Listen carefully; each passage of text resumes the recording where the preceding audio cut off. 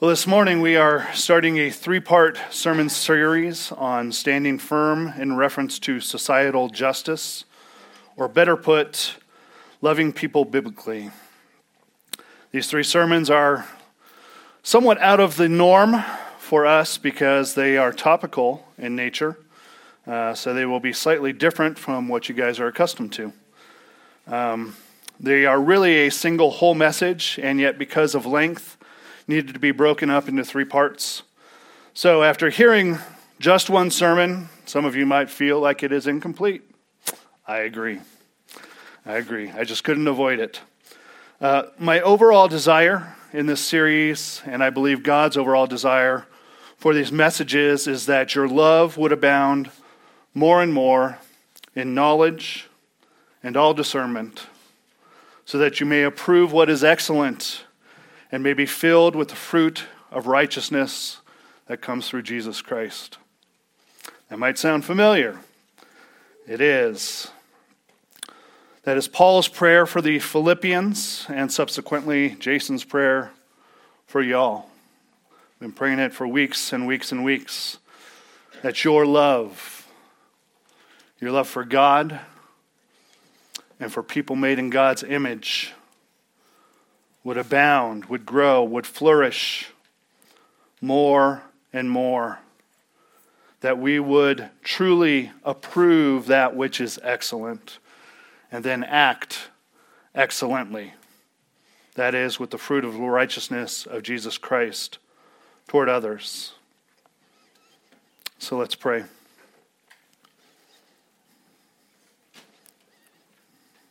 Oh God,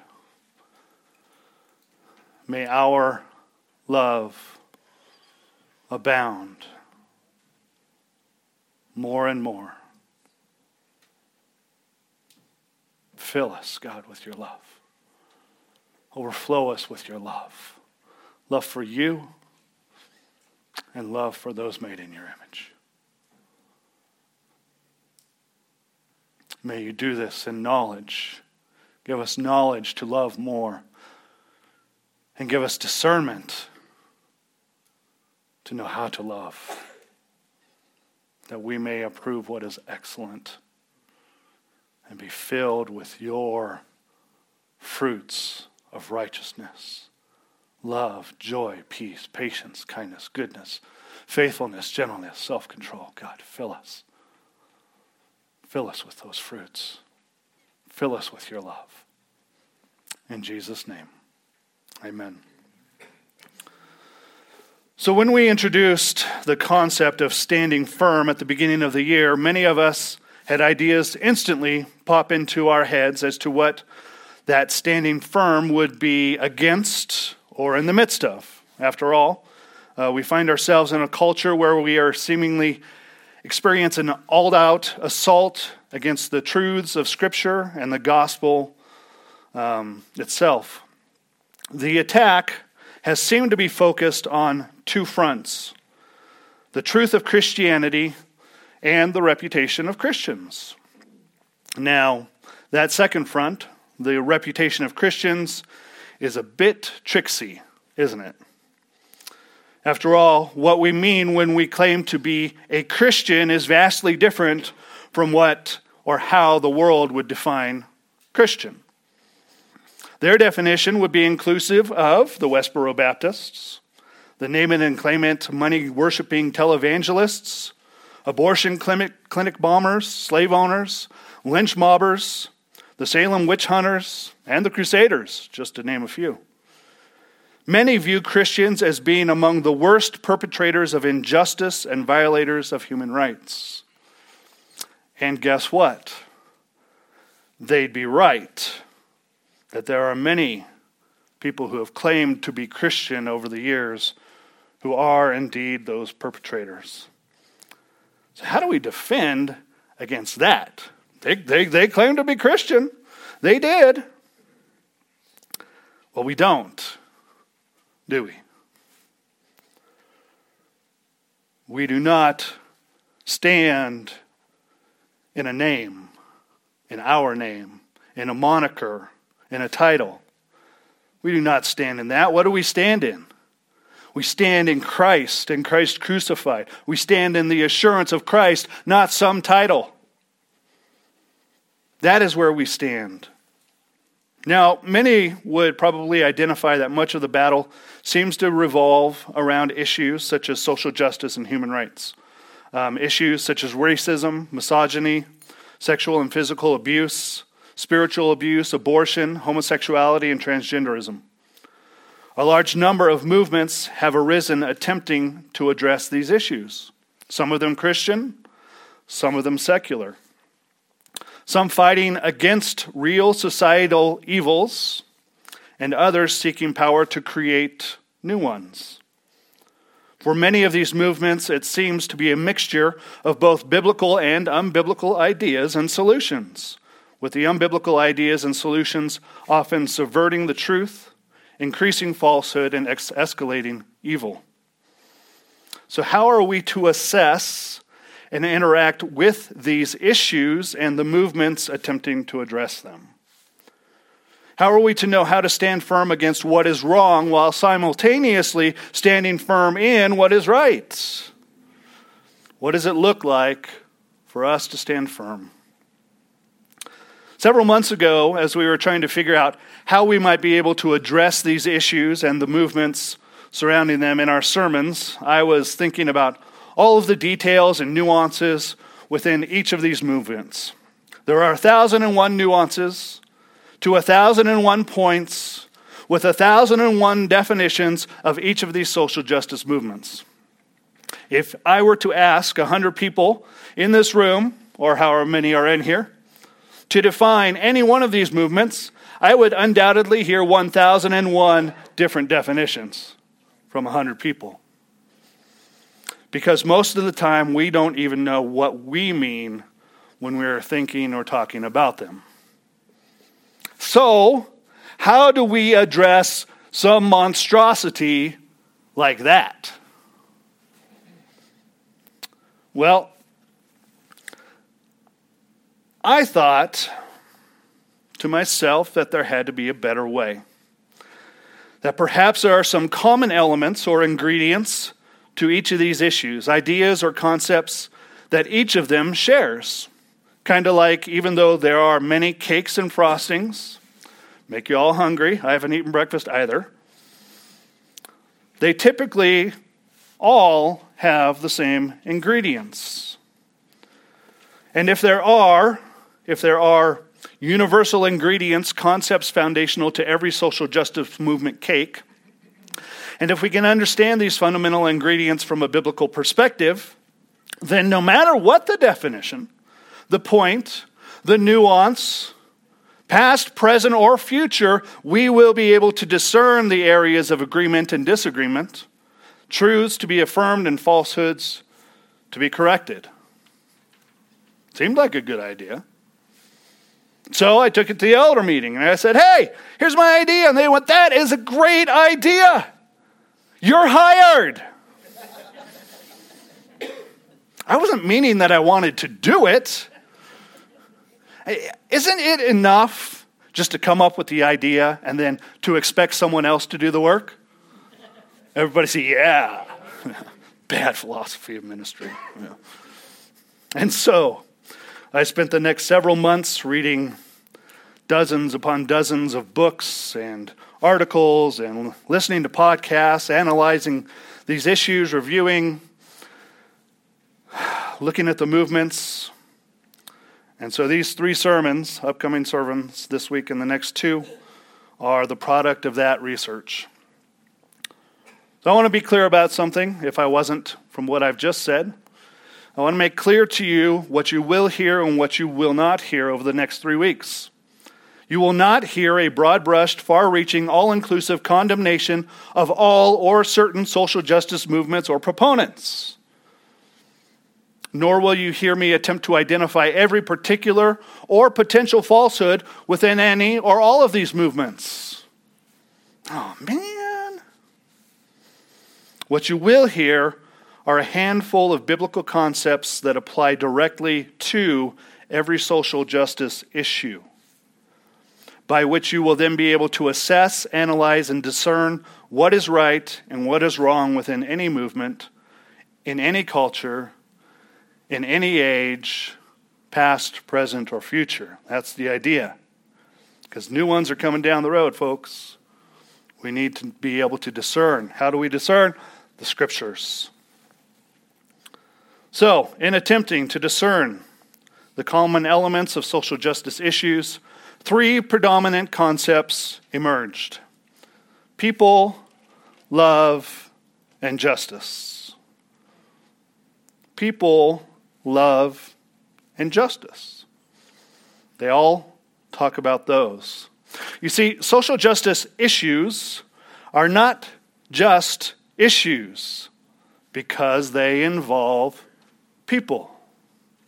I know that's a difficult task, difficult concept, but yes, they involve people. They're not just issues. They are about love, care, compassion, and just treatment for people.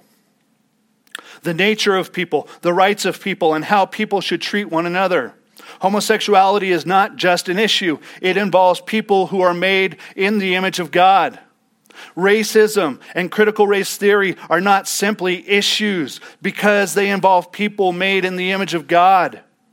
Abortion and abortion rights are not just issues to be discussed because they involve women and preborn babies. Slavery and human trafficking are about what?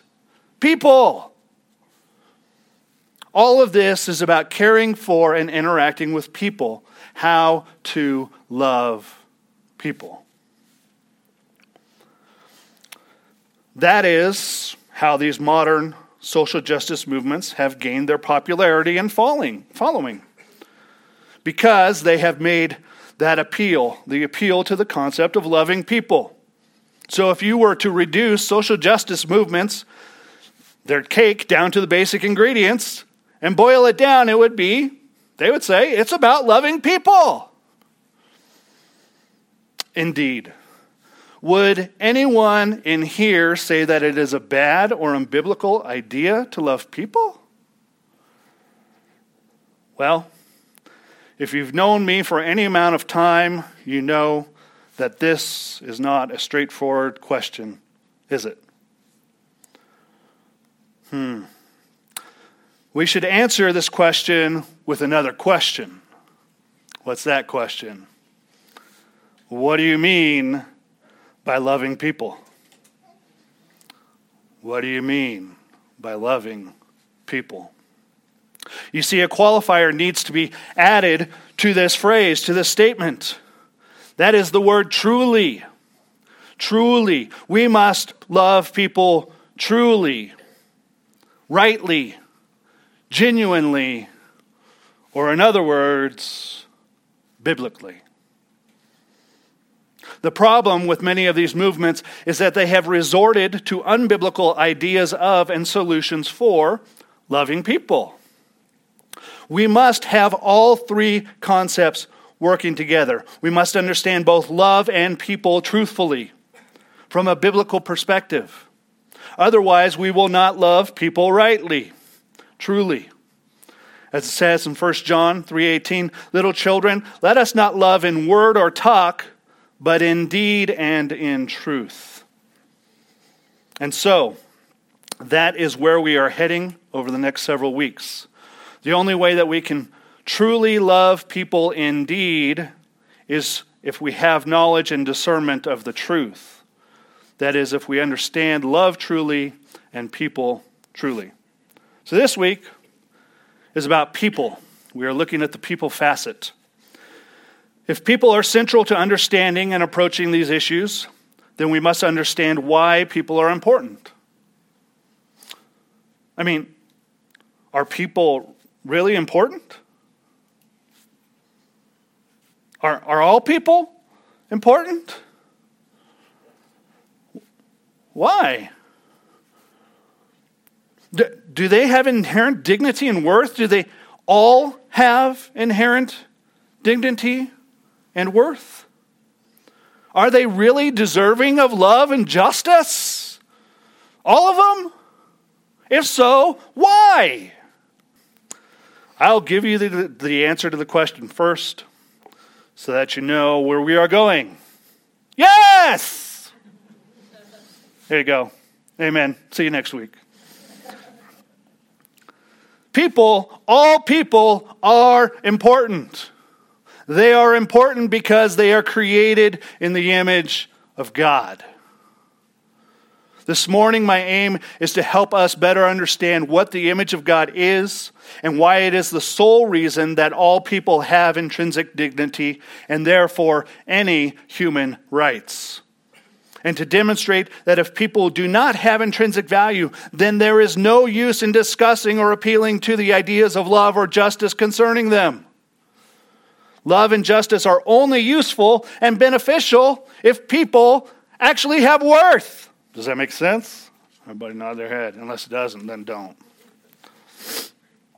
You see, a significant problem within many of these movements is that they attempt to promote and defend the worth of people outside of the only truth that can establish the worth of people. Put that in your notes. They attempt to promote and defend the worth of people outside of the only truth that can establish the worth of people. You see, every social justice movement presupposes the idea of inherent human dignity as the foundation of its social platform of human rights. The intrinsic worth and value of all people as the basis of fair and equal treatment. But where do they get this idea of intrinsic worth from? That all humans are created equal. Is it just a warm, fuzzy feeling or sense? Or is it something more substantial than that? Well, in the 1940s, late 1940s, as the world was reeling from the horrors of the Second World War and seeking to never again relive the horrific crimes against humanity that they did during that time, the United Nations ratified what was called the Universal Declaration of Human Rights. The declaration opens this way: whereas recognition of the inherent dignity and of the equal and inalienable rights of all members of the human family is the foundation of freedom, justice, and peace in the world. That's like the prelude, what do they call that? Prologue. And then the first article starts with this. It reiterates the truth. All human beings are born free and equal in dignity and rights without distinction of any kind such as color and race and sex and language and religion, and political or other opinion, national or social origin, property, birth, or other status.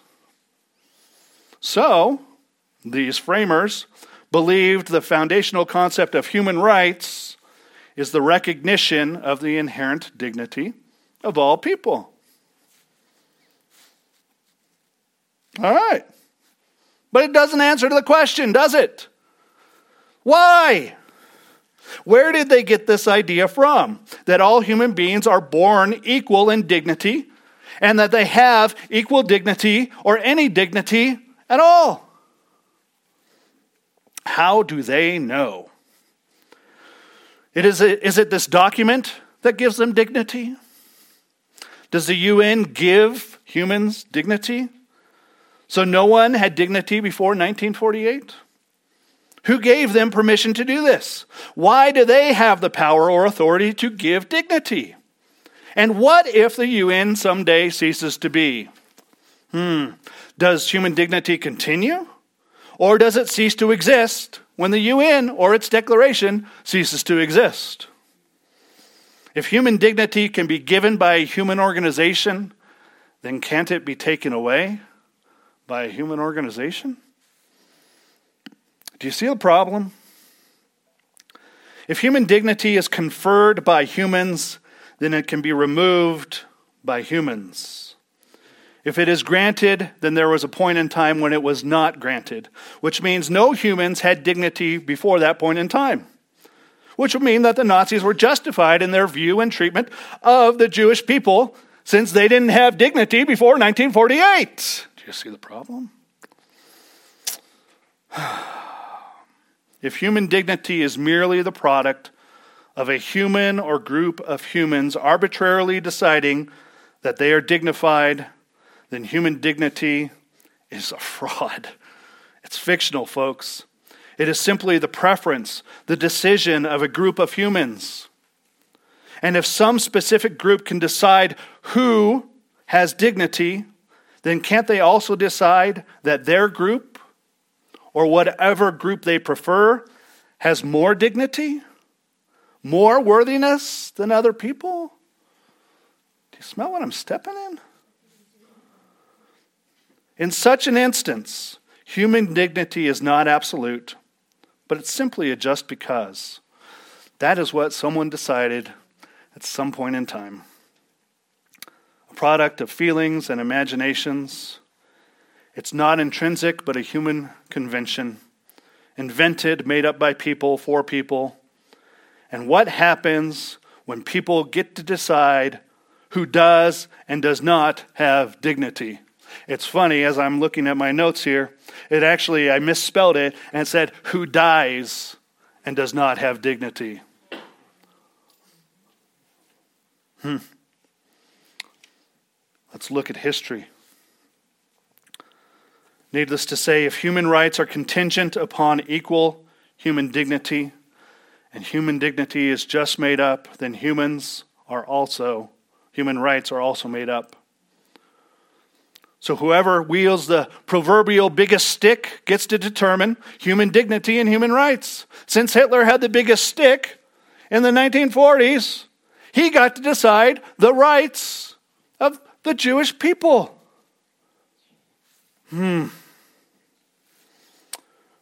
Currently, the UN has the biggest stick. So they got to make the declaration. Woohoo! Until they don't have the biggest stick anymore. Then what happens? Is human dignity really so fickle? An imagined attribute that can be given and taken away at the whim of those who are in power? Everybody say, no.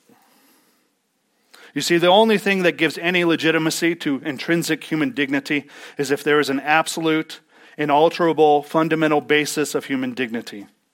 Some absolute, inalterable truth beyond human opinion that decrees that all human beings are born equal in dignity. The appeal to human dignity must be to something outside of human beings.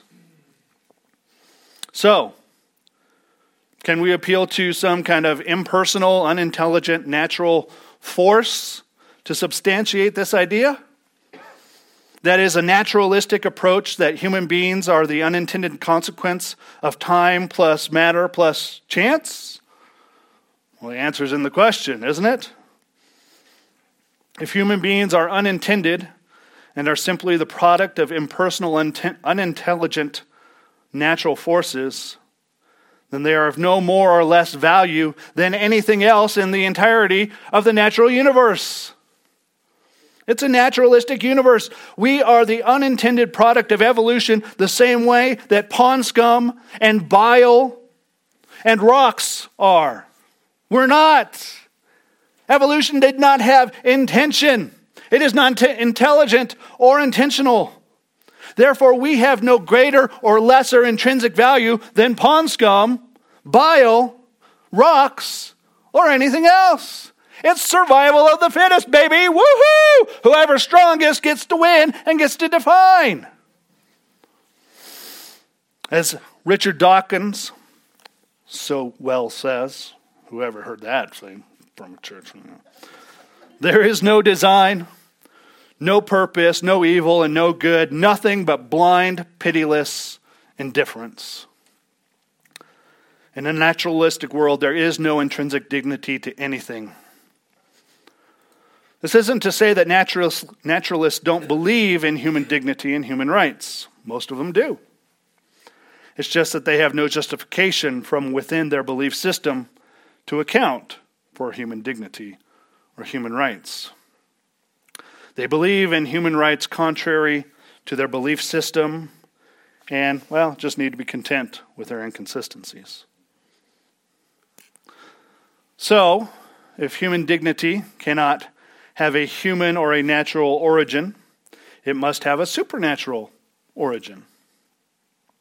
If humans have dignity, then they have derived that dignity from a supernatural creator. The writers of the U.S. Constitution seem to understand this when they wrote, "We hold these truths to be self-evident, that all men are created equal, that they are endowed by their Creator with certain unalienable rights." The signers understood that the Constitution did not give people dignity and rights, but recognized that their dignity and rights were endowed by their Creator. Which begs the question, who or what is this Creator?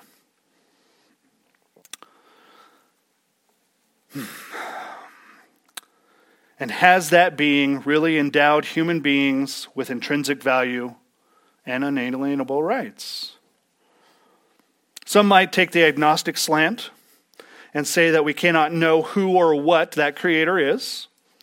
But if we cannot know or have not yet discovered this Creator, then how in the world could we possibly know if humans have been given any intrinsic dignity or rights by this Creator? You couldn't, could you? You'd have to know something about the Creator in order to know if the Creator did this thing. The agnostic's approach is the same as the naturalists. There is no justification whatsoever for human dignity. So, of those known religious systems, do any of them teach that humankind has been intentionally created by a Creator with intrinsic dignity? You won't find it in Islam, animism, Buddhism, Hinduism. But there is one, and only one, text that does teach this: the Bible. Outside of the teachings of the Bible, there is no other religious text that provides us with a justifiable basis for human dignity and equality. Now, I know you all probably came going, "Oh, come on, we know where you're going. We know this is going to end up at the Bible." Yes, that's where we're going to end up. That's where we're going to. But I wanted to make sure that you understood that it is the Bible alone that gives us any possibility of equal, intrinsic human dignity, and therefore of having any kind of unalienable rights. So the teaching in the Bible that states this truth is called the Imago Dei. That is Latin for the image of God. The concept of the Imago Dei first appears in the first chapter of the first book of the Bible. That's a good start. Then God said, "Let us make mankind in our image, in our likeness, so that they may rule over the fish in the sea, and the birds in the sky, over the livestock and all the wild animals, and over all the creatures that move along the ground." So God created mankind in his own image. In the image of God, he created them. Male and female, he created them. So there's quite a bit that we can learn about humankind from this passage. First, it's obvious from the passage that, well, we're created in the image of God. But what does that mean? How do we learn about the dignity of human beings from this statement? Well, if man is created in the image of God and derives their worth from that image, we get our importance from the image of God, then it would seem important to understand what God is like. So let's begin there. What can we learn about God here in order to understand what it means to be created in God's image? The passage begins with the statement, "Then God said." This is our first point of understanding. God says something. Implicit within such a simple phrase are several key truths. Number one, God is volitional.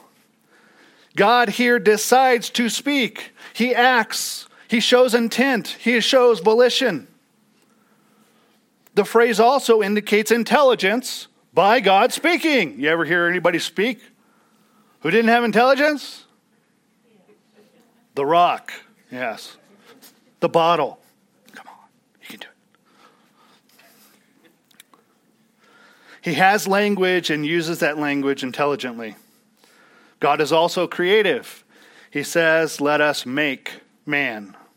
He takes that which is not and creates something from out of his creativity called human beings.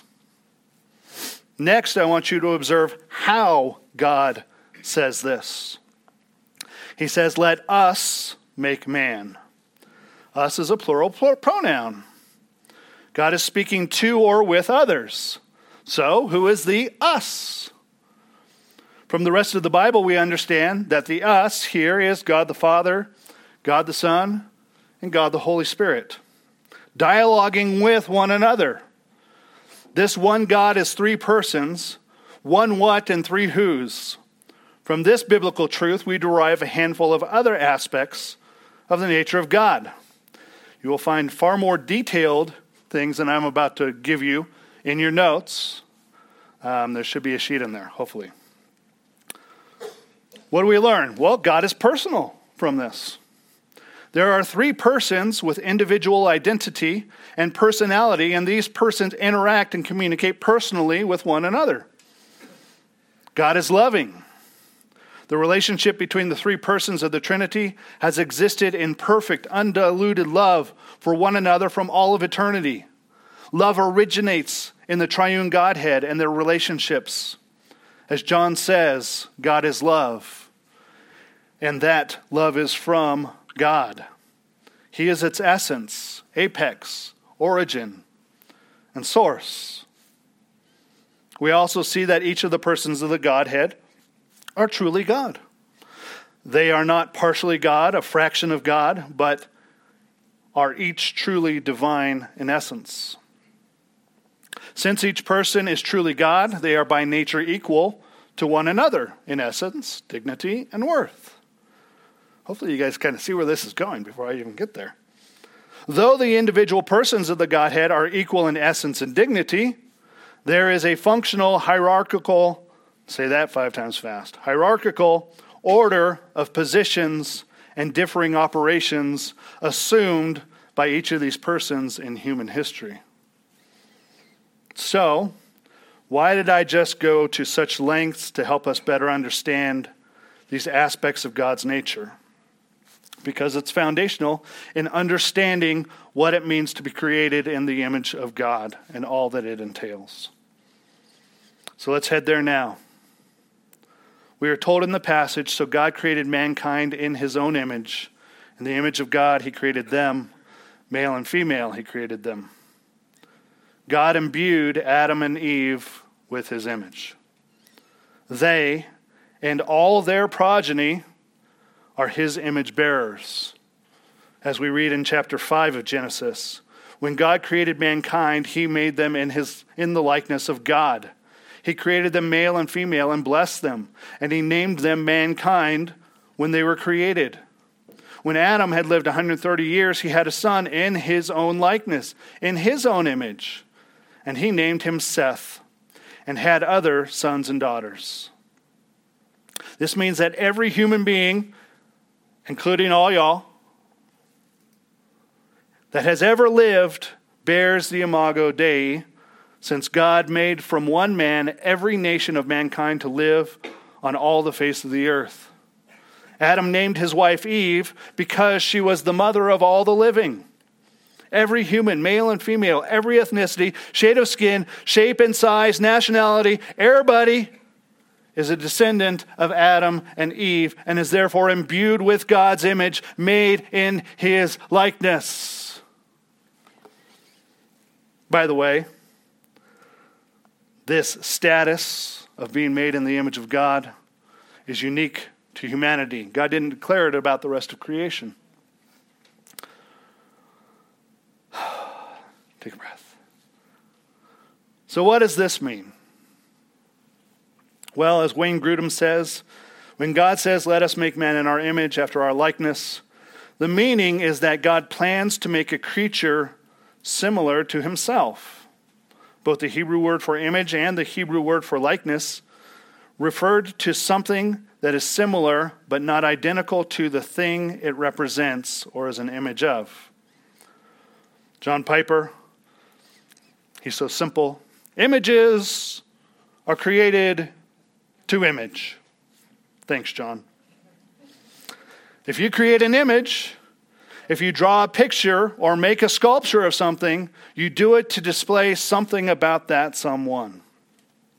God created us in his image so that we would display or reflect or communicate who he is, how great he is, and what he is like. Humanity was created similar but not identical to God in order to specially reflect who God is and what he is like. This is important to understand. As God's image bearers, we are similar to God in some ways and yet not identical to him because we are creatures and he is the creator. We are finite and he is infinite. We are contingent and he is self-sufficient. We are constrained by time and space while he is not. We are limited in knowledge. He is omniscient. We are restricted in strength while he is omnipotent. You get the point. These characteristics are unique to the one and only God. God and only God is like this. And yet, there are other characteristics of God that he could and did share with us. Traits of his image that he has shared with us that reflect or display what he is like. Humans, like God, are rational, able to reason about things like what they are, why they are here, and whether or not they have inherent dignity and worth.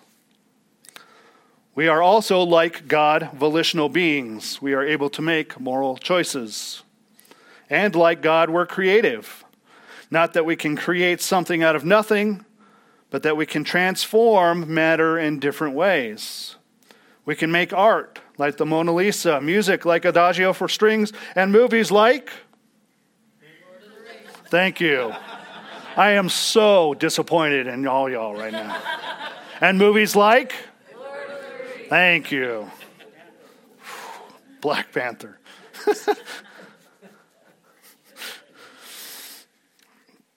And there are also abundant similarities with God's triune nature.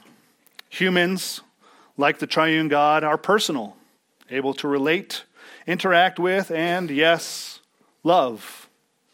Love God, ourselves, others, pets, and many other things. These are unique stamps of the Imago Dei in humanity. And, like the triune God, though each human being is a different person, all human beings are truly human, utterly equal in essence, dignity, and worth.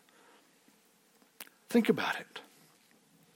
God designed Adam and Eve's genetic makeup to produce the multitudes of physical traits that we observe in humanity, all while still being fully human.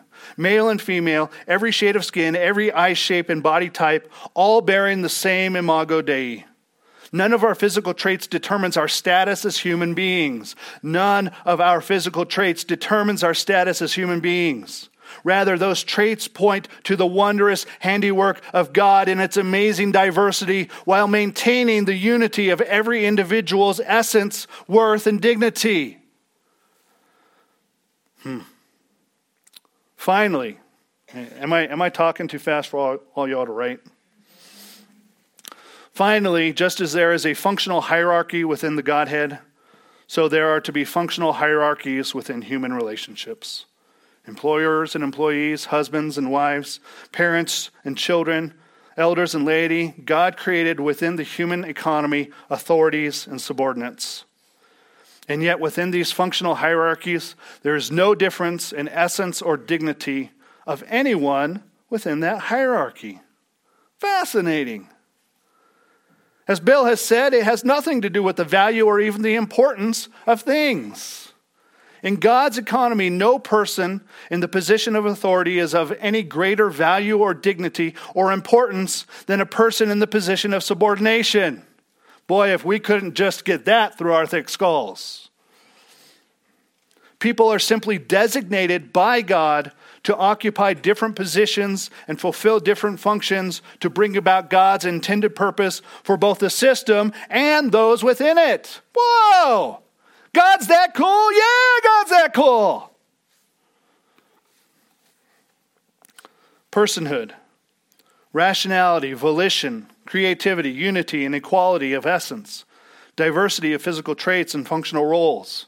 These are all aspects of the image and likeness of God that has been imprinted on every human being. We reflect the glory of our Creator. From the creation of Adam and Eve, this image is emblazoned upon and woven into the fiber of every human being who has ever lived. What is mankind that you are mindful of them? Asked the psalmist. Human beings that you care for them? You have made them a little lower than the angels and crowned them with glory and honor. Wow. You made them rulers over the works of your hands. You put everything under their feet. This then is the origin of human dignity. From the very first human being to the very last, we all possess the inherent, intrinsic, imprinted image of God. I know it took a long time to get there. I wanted you guys to get it, to understand it, to hold it, because this is our measuring stick, or one of them. This is the basis of our worth, the foundation of our value, the source of our importance, the substance of our significance. This truth and this truth alone then underlie any and all appeals to human rights. We have rights as human beings because we are created specially by God and bear His magnificent image. Human dignity and equality are solely biblical concepts. That's what I've been building. They are solely biblical concepts. If the Bible is not true, there is no fundamental basis upon which to believe in human equality or human dignity, and therefore in human rights.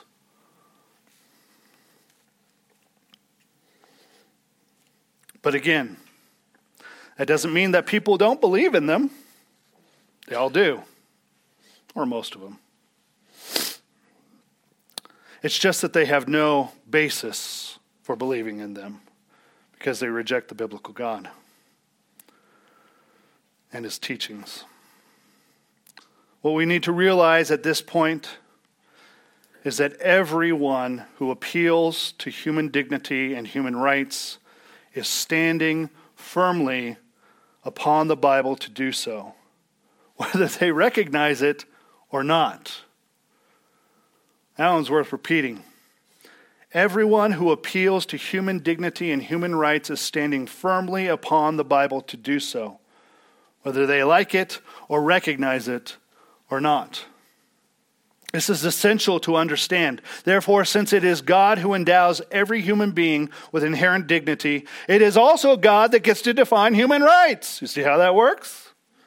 He alone has the prerogative to declare which lifestyle choices are good, righteous, and pleasing to Him who created us in His image, as well as those that are evil, unrighteous, and displeasing to Him. So, whenever someone appeals to the equality and legitimacy of human dignity, we should passionately affirm these principles and immediately point them to the reason that we and they should believe in human dignity. Yes, it's a biblical truth. Right on, well done. We agree with them because it's what the Bible alone teaches. Not only are we standing firm then on what the Bible teaches, but guess who else is at that point? They're standing on the Bible too. Hey, that's always a good thing when you get the opponent to step onto your side.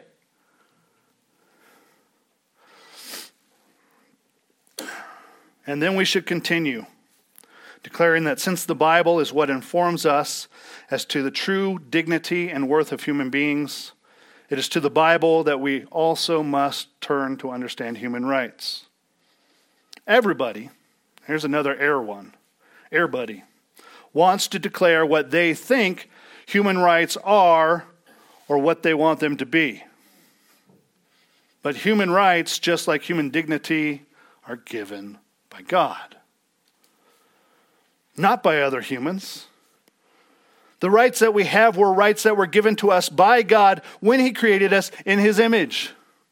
So it is to the Bible, not to human reasonings, imaginations, inventions, or declarations, that we must turn to understand what our rights and the rights of every human being created in the image of God are. It is God who endowed us with dignity, and it is God who endows us with unalienable rights. Just because the Imago Dei gives every human being equal dignity and worth, it does not therefore give everyone the right to do whatever they want to do. It's the exact opposite. You see how this works? It is because they are created in the image of God that they are therefore accountable to walk according to God's commands and rules. We're not free to cling to his image in us and then turn to our own dictates when we want to. It's either all or nothing. We're either created in his image and thereby endowed with the rights which he provides, or we're not created in his image and we have no rights whatsoever. True justice, real social and societal justice, can only occur within the confines and dictates of the Bible. Any and every attempt to place one's identity, dignity, or rights outside of the dictates and principles of Scripture ultimately fails, for they have no foundation on which to stand. It's like I said at the beginning, they attempt to promote and defend the worth of people outside of the only truth that can establish the worth of people. Women's lives matter not because of their gender, but because they are created in the image of God.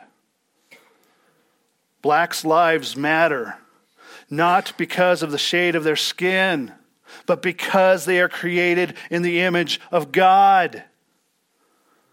Jewish lives matter not because of their nationality or their ethnicity, but because they are created in the image of God. Homosexuals and transgenders' lives matter not because of their sexual orientation, but because they are created in the image of God. Babies' lives matter not because of their age, size, or level of dependence, but because they are created in the image of God. This alone gives anyone and everyone the right to life.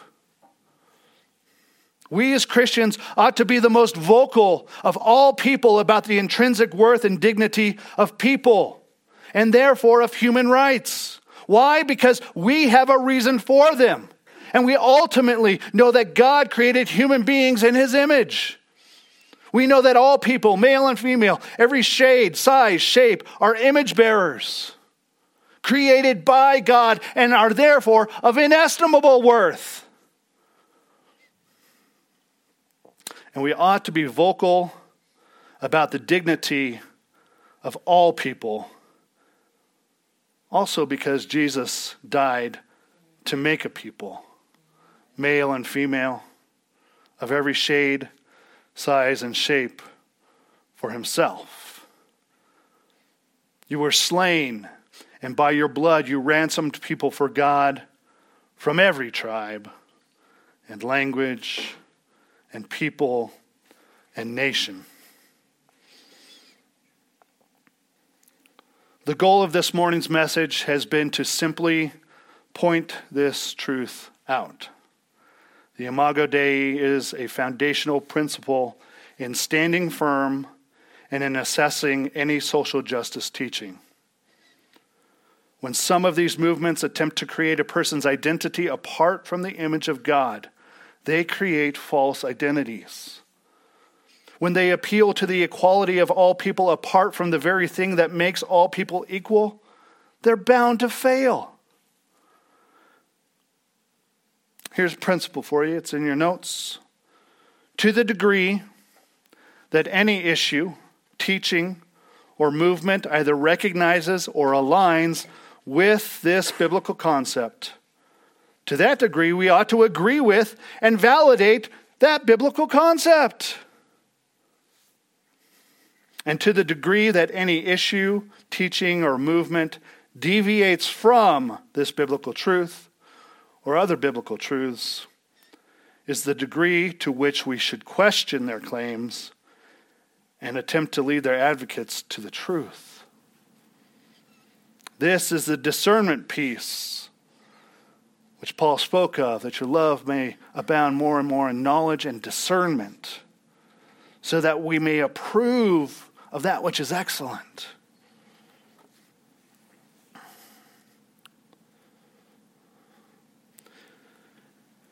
In this discernment, both the affirmation and the correction are necessary. I just gave two things. To the degree that it affirms, we should affirm.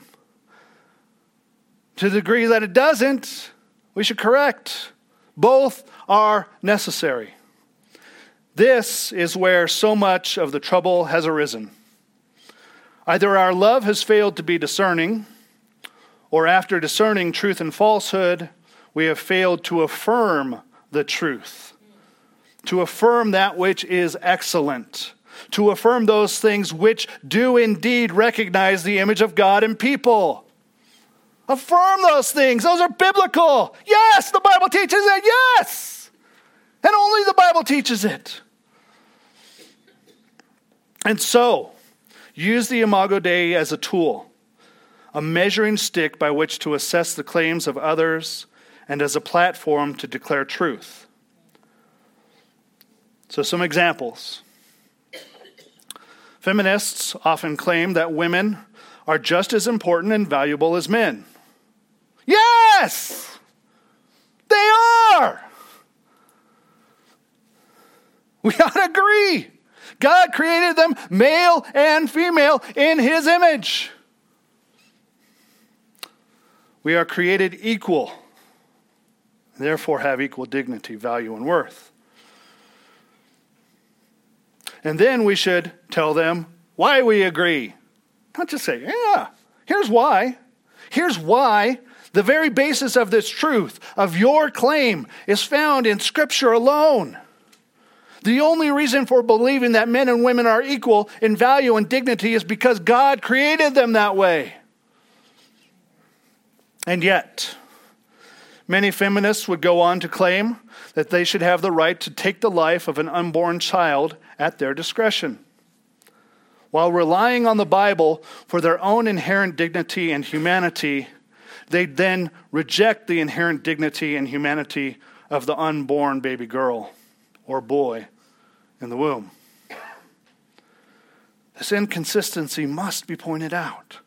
Either every human being has inherent dignity and worth because they're created in the image of God, or none of them do, including you. If they would refuse an unborn child's right to life, in so doing, they are unconsciously undermining their own right to life, or to any rights whatsoever. Another example. Critical race theory proponents would say that treating others as inferior based upon physical traits like skin color is evil. That showing prejudice against anyone based upon their physical characteristics is wicked. Yes! I agree. Because the Bible says so. Because of the Imago Dei. It is wrong to show prejudice. It is wrong to think of yourself as superior and others as inferior based upon physical traits. And then we turn to them and say, do you know why? I can tell you why. You can ask them, why do you think so? And you can go through everything that I just went through. There is no possibility apart from Scripture. The Imago Dei is why. And yet some, within that very same movement, indeed in the very same breath, would actually promote a new form of racism, showing prejudice against people based upon their physical characteristics, particularly the color of their skin. Some would even say you are a racist and oppressor based not on your actions, but solely on the color of your skin, which is a racist statement. No! Such thinking must be corrected. It thoroughly contradicts the truth of the Imago Dei that we have been seeing this morning. We must stand firm on the truth that all people are created in the image of God and not fall into anti-biblical concepts that lump people into tribes or races based upon physical characteristics. These distortions occur in almost all secular social justice movements. They attempt to identify the worth or value of an individual by some internal or external trait, by their gender, skin color, class, or sexual orientation. But why are women just as valuable as men? Why are blacks just as valuable as whites? Homosexuals just as valuable as heterosexuals? The poor just as valuable as the rich? The unborn children just as valuable as adults? Chinese just as important as Americans? The disabled just as valuable as the able-bodied? If we base someone's identity on any interior or exterior trait, preference, or self-ascribed orientation, rather than upon the intrinsic dignity endowed by their Creator, then their identity is worthless. At that moment, they have been dehumanized. Do you see how that works? We dehumanize them by trying to attribute their worth to something other than their humanity, which is by the image of God. The degree to which any teaching or movement deviates from the Imago Dei is the degree to which they dehumanize those they claim to represent. No characteristic or traits merits worth. All worth is intrinsic because it is in the image of God. One more example of holding up beliefs to the truth of the Imago Dei. And this should have been the first one that I mentioned. You.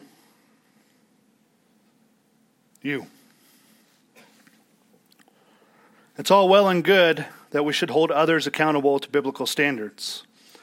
But if we don't hold ourselves to those same standards, then we're worse than hypocrites.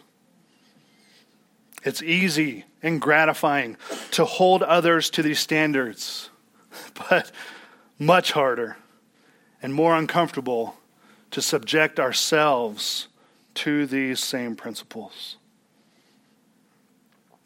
So, to what degree do your thoughts, our thoughts, my thoughts, emotions, beliefs, and behaviors align with or deviate from the truth of the Imago Dei? Do you harbor any prejudice against anyone based on exterior traits? Do you have an aversion to, feel uncomfortable around, or cringe at the thought of someone or some kind of person? Do you treat anyone differently? View them as inferior to yourself or others? Do you dehumanize or de-imagize them because of the way they look or act? We must begin with examining ourselves, our hearts, our thoughts. We need to ask God to reveal anything that is within us that is violating this wonderful truth if we are to hope to have any kind of impact in communicating these truths to others. So I want you to write these questions. These questions did not get written down in your notes. But these are the ones that really need to be discussed at Care Group. What degree do your thoughts, emotions, beliefs, and behaviors align with or deviate from the glorious truth of the Imago Dei? Ask God to examine your hearts. If we want to impact others, we must begin with ourselves. Let's pray.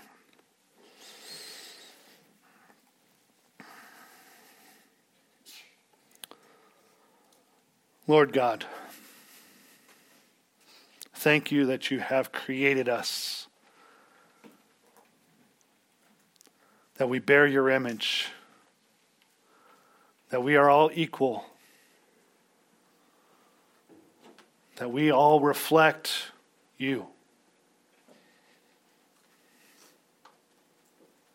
God, examine our hearts. Show us any way in which we need to change,